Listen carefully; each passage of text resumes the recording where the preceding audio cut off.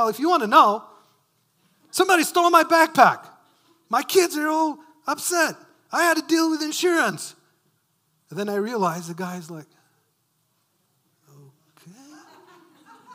Now, I have taken measures towards this, right? Because when I go to Starbucks, my Starbucks name is John with an H. Because I don't want them to ask. And then I explain to them, I grew up in a communist country. No. That's why my parents didn't know I was going to come to America, so they gave me a girl's name. Because as soon as you say I grew up in Albania, these guys are somewhere else. Okay, something I still struggle with. Or, I was walking by the pond of where I work. I'm walking around, and this guy from across, he's like, I like those shoes, man. Okay. Do you want them? I mean, they were on sale. So these are the shoes, by the way. All right, see? I'm not giving them to you. Well, obviously, the answer to that is thank you very much, and you move on with your life. But, So, some of the things, we haven't really gotten used to. And so, many times I wonder of the journey that it took us to get here. And the journey that reads kind of like a joke for me being up here today, right? That some of you and me and other people are sitting here today. And it's not the kind of wonder, because, we have 3 boys, and sometimes I wonder how the universe conspired for me to stand with a plunger and a train that the kids flushed down the toilet. Not that kind of wonder. How did they stick this thing in here? Why do I have to pull out the whole toilet? I don't know. No, actually, the journey is of how I find myself here. So today, I think I want to take you on this little journey because it could have 2 endings. And it did have a different ending.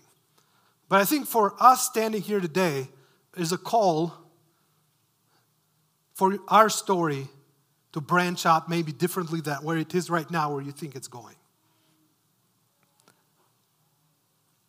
And my story starts somewhere in the 1940s. Now, that's not when I was born. But it starts back in a small country by the name of Albania.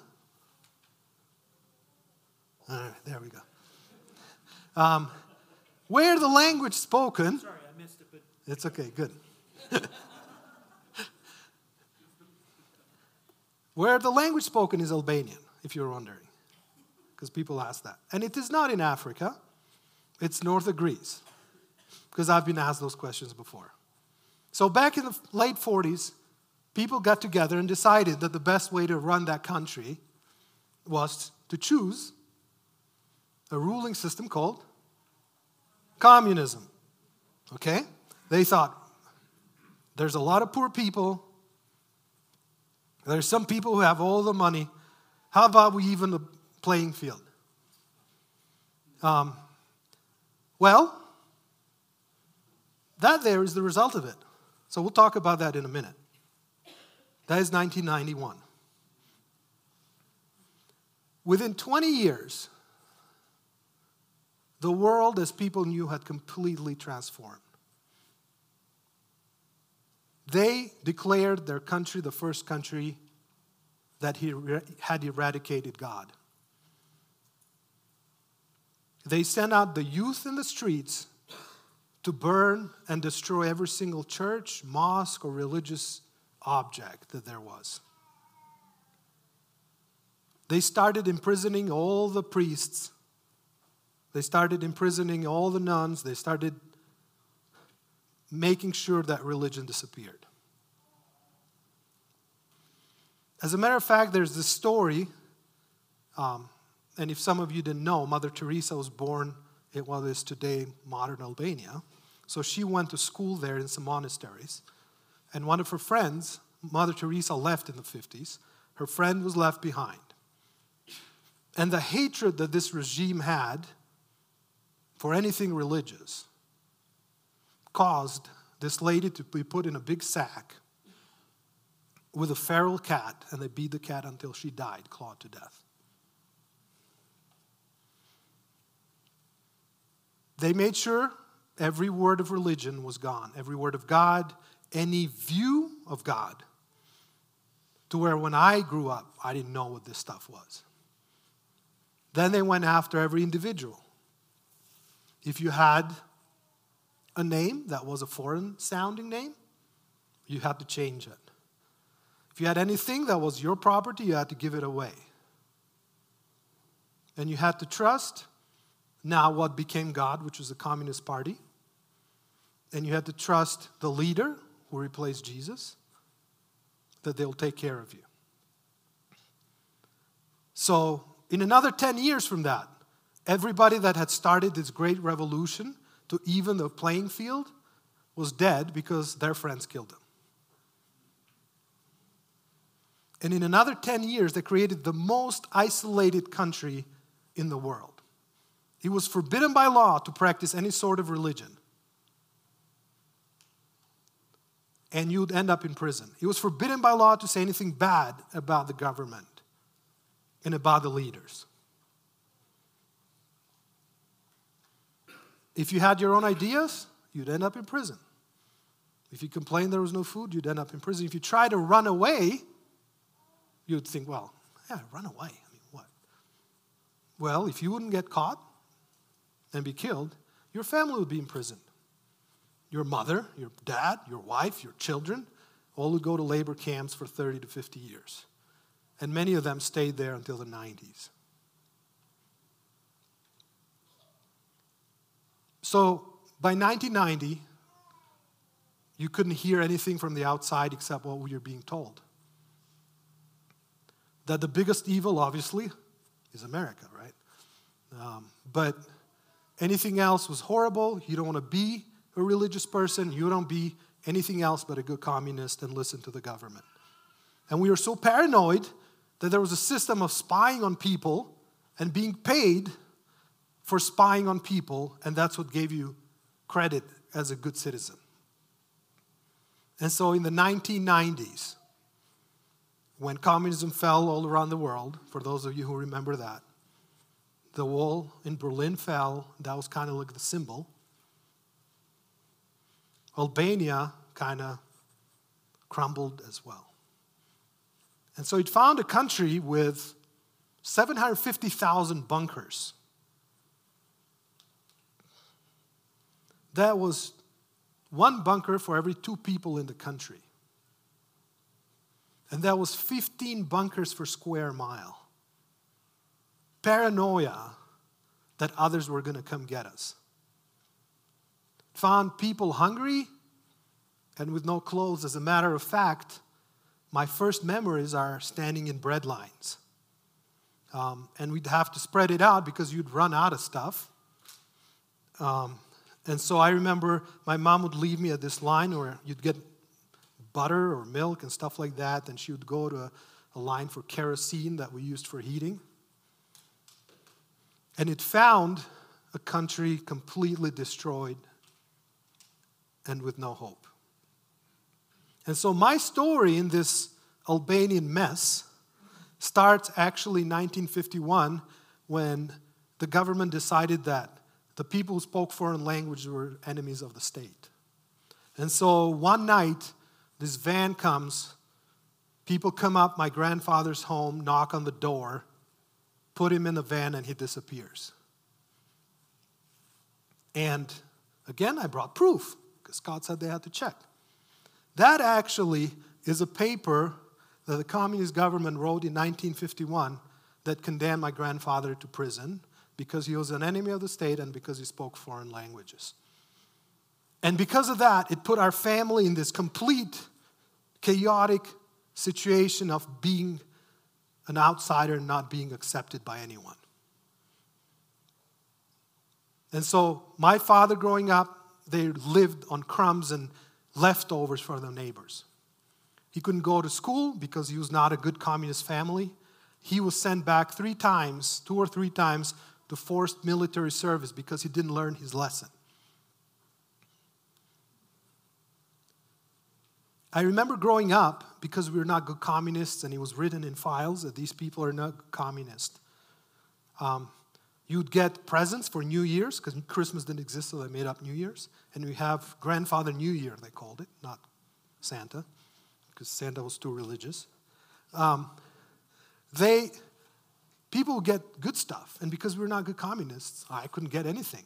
So you dream of getting like a little bag of apples or oranges. Now you see I've made up for that now, so I'm good, so don't feel bad. But it started this journey of our family not being accepted anywhere. And we didn't belong anywhere. And I remember for the first 5 or 6 years of our life, my mom and us kids would live in her parents' home and my dad would live in his parents' home because the government would not sign off on us getting an apartment. And that continued until the 90s, where a Swiss journalist knocks at our door and writes a little article about us. And I don't know if you can find that up there. Finds a family, and I put that in Google Translate. That's why it kind of looks funky, because I don't speak German, so it's up there like that. But Google actually put all of the pieces together. It talks about my dad, who was one of the top IT guys in the country, but he had been relegated up to the mountains because he was not a good communist. So it finds us in complete and abject poverty. And it's a long article, but what caught my eyes, and it's not on there, that just kind of shows you where we lived and all that stuff. Finds my mom with glasses that had a crack and we couldn't replace them, so he talks about that. But somewhere in the middle of that, my dad talks back to the journalist in this way. He says, "Everything was in vain," says Sergio Casteri today, a 46-year-old man who has written off his future for a long time. The only hope is his children. They should be able to study one day, but how? There's just as little paper and books as there are window panes in school buildings, and so forth. Finds our family in complete and abject poverty. And so, at that point, we're trying to discover who we are as individuals. We're discovering our faith. We're discovering where we belong. My dad was very afraid of going back to the Orthodox church where he grew up. Wouldn't blame him because he was afraid the communists are going to come and put him in prison again and would destroy his family.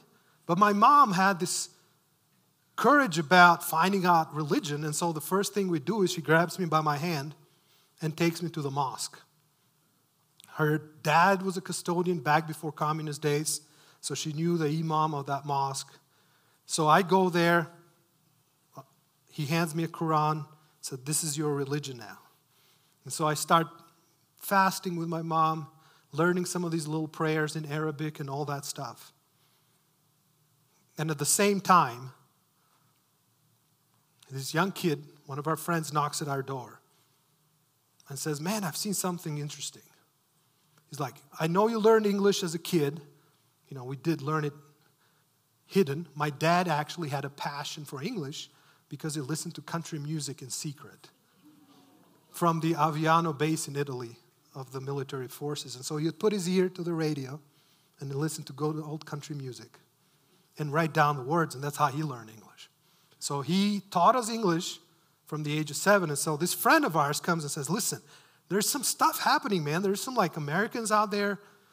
They're doing something called church. You should come."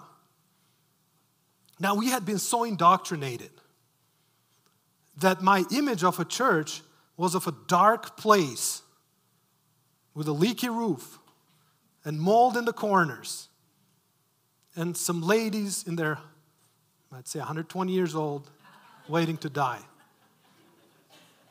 I want to go to that.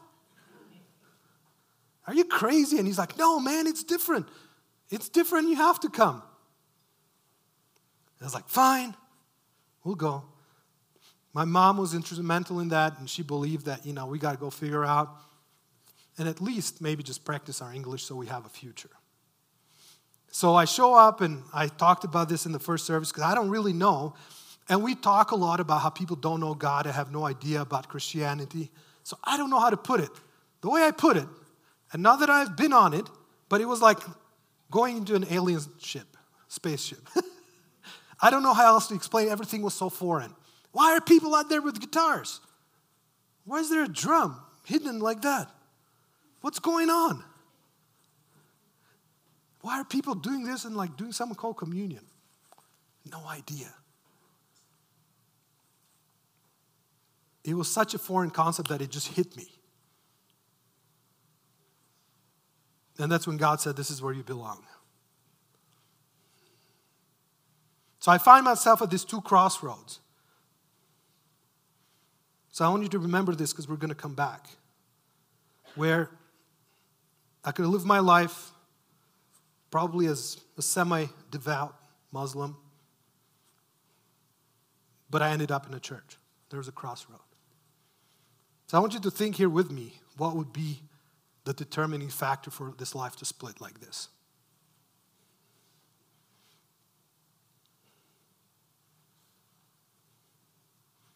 After that, there was obviously no leaders, church leaders in Albania. That had killed everybody off.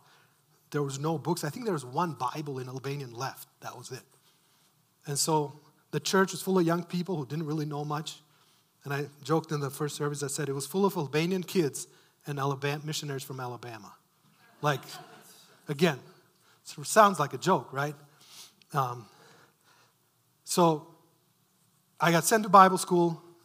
They picked Croatia out of any other place because everybody that sent to America had stayed, obviously. They didn't want to come back.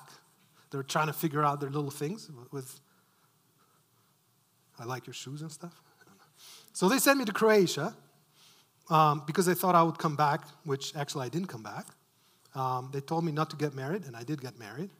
And so this Assemblies of God church in Albania, that's where I found myself in. After graduating from Bible school, we ended up in Macedonia. We worked there for a few years, and then we ended up here. So why am I telling you all of this? I know some of you guys like Phil there will say, kids, don't do communism. Communism is bad. True. I could say that's right. You know, my family has suffered for 4 generations from that, so I could say that. But that's not really the point here today. The point here today is that I found myself at the crossroads following a life like this and being in a life like that. Being in a country that had no hope. A country in ruins and a country that nobody really knew existed anywhere in the world and still don't. I find myself here today. And that's only because of one reason.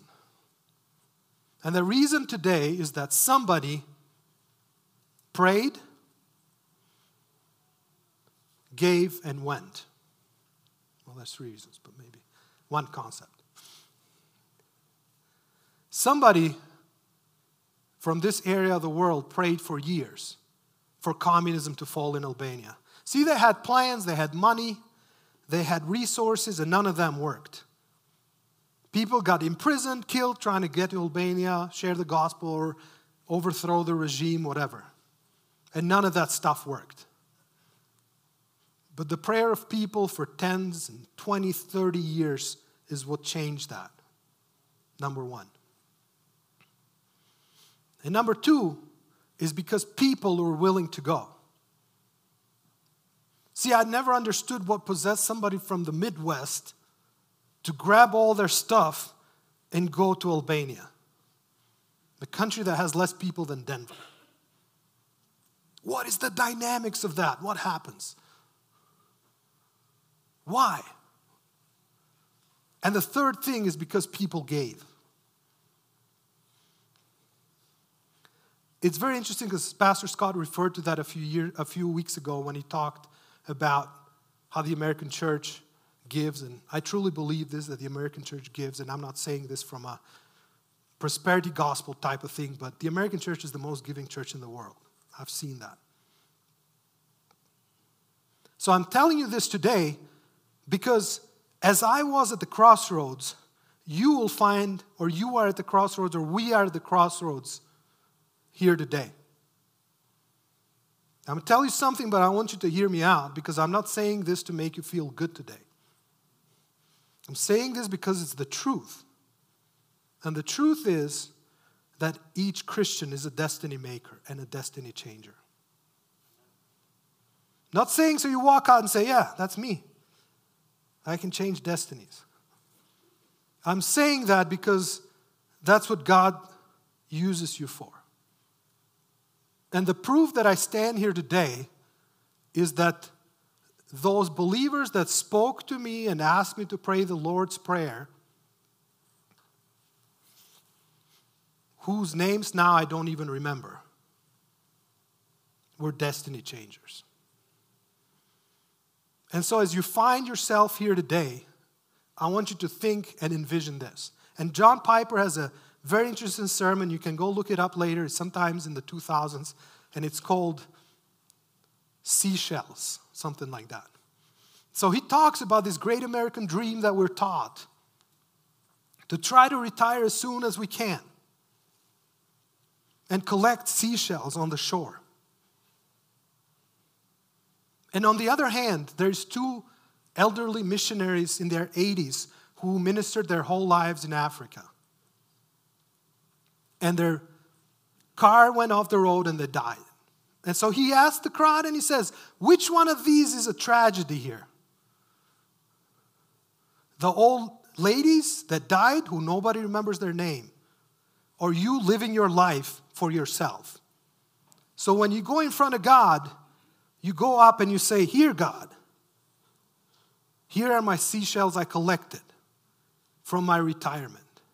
Or these two ladies that have all of these people that they shared the gospel with. And whenever I hear these things, for me, it riles up a feeling in me.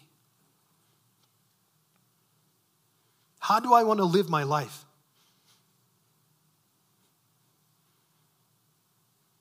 Here's the thing. If I collect those seashells on the shore,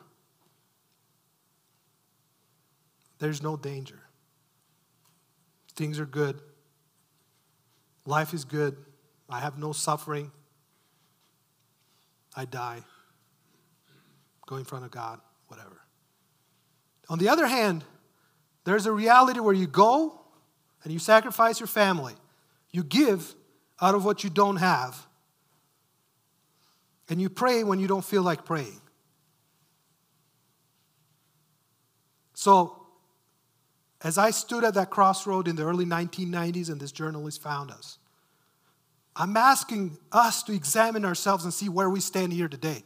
What crossroads are we at? And I can tell you that the crossroads of sacrifice in missions has a much better reward down the way. And when you stand in front of God, you can say, I changed destinies and I changed lives.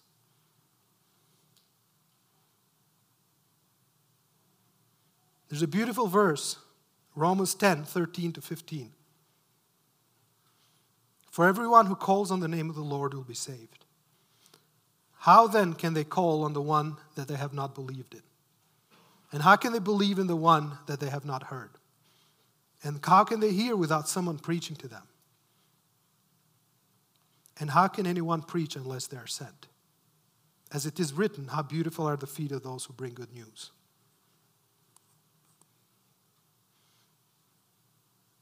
Where do we stand? What are we thinking our life needs to be? Because again, I'm telling you, this life of missions leads you to be life changers and destiny changers for people. My whole life changed when these guys said, you want to accept the Lord? I stand here because of that and because of those people.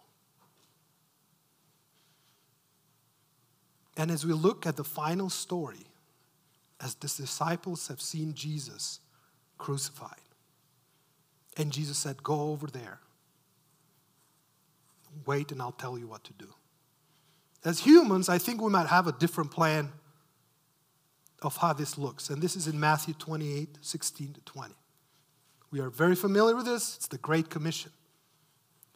But so here is, if I put myself in the disciples' position, I'm thinking, Jesus, what's the plan, right? The disciples kept asking, who's going to be in charge? Who's going to take what? And Jesus could have told them anything else. He could have said, you're going to be the great guys. This is what's waiting for you. But we find the disciples going to Galilee, verse 16. The 11 disciples went to Galilee, to the mountain where Jesus had told them to go. And then when they saw him, they worshiped him, but some doubted. Notice Jesus didn't say, why are you doubting? Here's what he says. All authority in heaven and on earth has been given to me. Therefore, go and make disciples of all nations, baptizing them in the name of the Father and the Son and the Holy Spirit, and teaching them to obey everything that I've commanded you.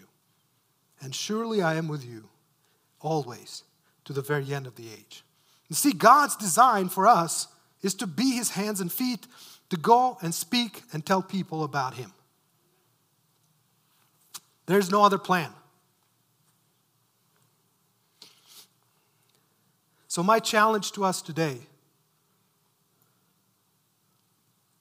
is to examine our hearts. Where do we stand before God? What is our plan and positioning to be destiny changers and destiny makers in the world? And I know this church supports a lot of missionaries. I know some of them. I've met them. I know that you pray for missionaries. But I'm talking to each one of you as individuals today to examine your hearts and see where you fit. Because there is a lot of challenges and suffering here, but the eternal destiny that you can impact is immense. And so, as I close this today, I'm going to add to something that Pastor Scott always says. He always says, by tomorrow you'll tell someone.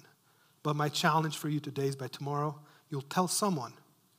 You'll pray for someone, or you'll give to some missions effort so you can change the world. Let's take a minute to pray.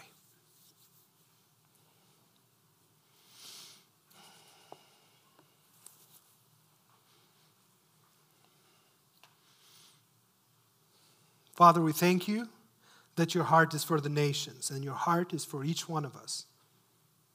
And Father, that you see the ones in broken places, in hidden places. That you see the ones that are suffering, that are oppressed, that are forgotten. That you see the orphan, the widow, the unborn. And Lord, we ask you today to show us, I ask you today to show me where my place is in all of this. And Lord, that I don't put my trust in this world that tells me a narrative, but I put my trust in you for the eternal purposes that you have called us to. Father, open our hearts today to your desire for us to be sent in the city, in the state, in the nation, and the world. Lord, help us find our place in praying and giving and going this morning, so we can look back and say, truly we were destiny makers, and that's how you designed us. Jesus, we ask that you stay with us and you guide us, and you show us which path to take. In Jesus' name, amen.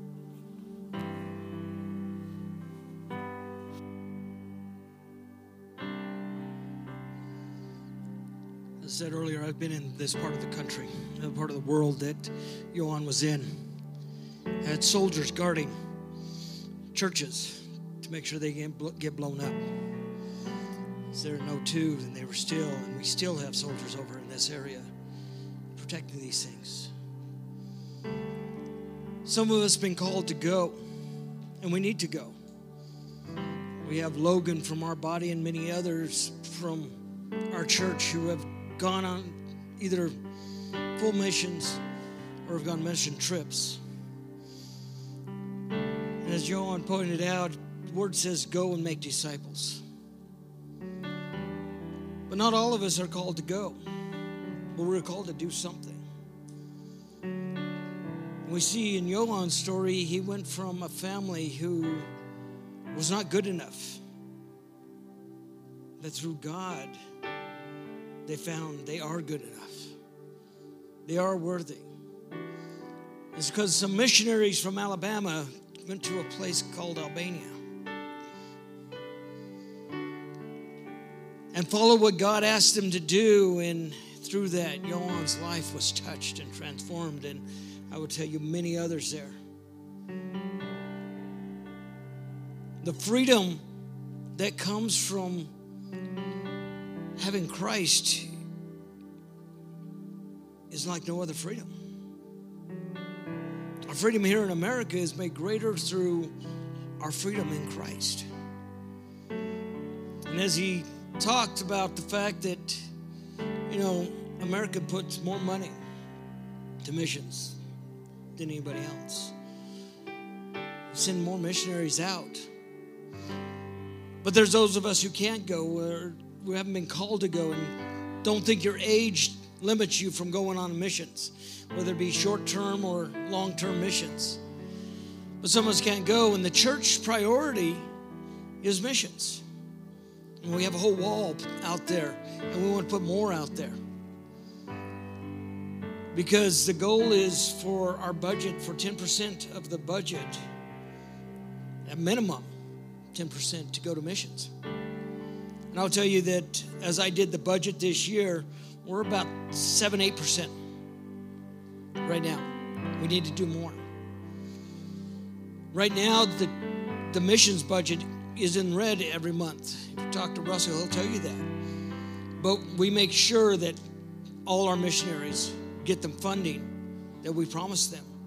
Because it's more important that we take and put in the missions than we necessarily take care of some things here. Because what I have learned in my life is in ministry is that when you give into missions, when the church gives to missions, God blesses that church. I've seen many churches and many other places cut back on missions because we can't afford this, that, and the other. We will add and cut out other things before we cut out missions. And it's just not about financial blessings, church. It's about many other blessings that the church gets. In a way, the missions is the tithe like you tithe.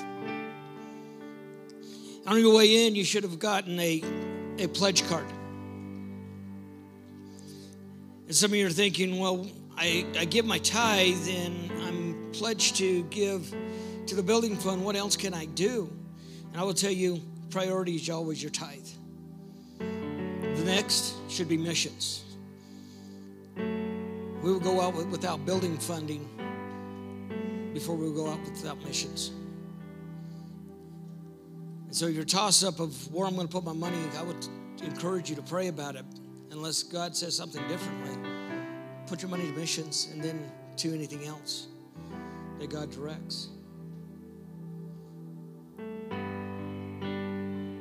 Because lives can be changed. And what's great about Johan speaking today is he's the evidence. For you who have wondered what happens out on the missions field, I haven't seen the result. Look at Johan and his family. They are results of what you've given to missions. Living, breathing, and part of our body. So we're going to take a moment and we're going to pray. And if you're able to answer the question of pledging, I encourage you to fill this out. We'll have somebody by the door to collect them. You keep the smaller piece. Turn in the larger piece to us. If you say you're not ready, take it home. Pray about it. Talk with your family. I will tell you, if you can only give $1, it is better to give $1 a week, $1 a month, whatever it is, because God can multiply that. Look what he did with the fish and the bread, right? And I will tell you, as I have been around the world with the Army, that our American dollar can go further out in some of these countries than it does here. So don't think that only your dollar is too little. The kids do BGMC where they just drop whatever coins they have. And God multiplies that to touch lives.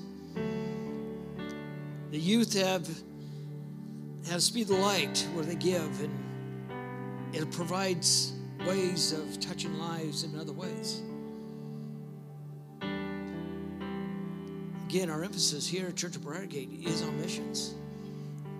Reaching our world, discipling people, not just getting them saved, but discipling them. Heavenly Father, we come before you today. Lord, I praise you for Johan and his family, whose destiny was changed, life touched by missionaries who said, yes, I will go to this place that is war-torn and dangerous and live and share the gospel with those people. I will help people know who feel they're not good enough to find that in you they are good enough. Some of us have been called to go, and I ask you to encourage them to quickly get to that field that you've called them to go to touch those lives. Others of us are called to be the ones who finance them to go, to provide the opportunity, because you haven't called us to go. So I ask, Heavenly Father, that you would quicken our hearts to give into missions, that lives around this world would be touched and changed for you.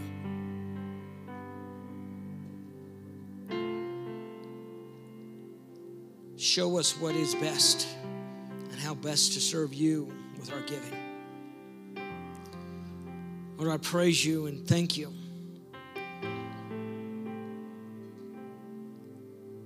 for the missionaries we have, Lord, the ones we pray for every week. Every one of our missionaries, touch them today, encourage their heart.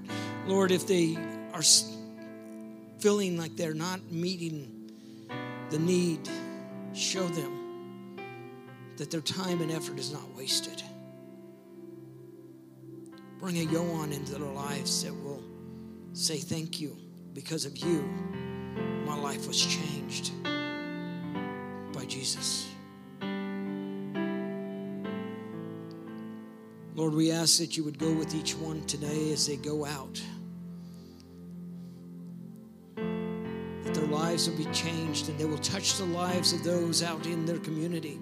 For your word says to go in our community and then through the uttermost parts of the world. Let us be willing to share our faith, our hope. We ask this in Jesus' name. Amen. As Pastor says, by noon tomorrow, God will give you an opportunity. Are you willing to take that opportunity and change somebody's life like Johan's life was changed?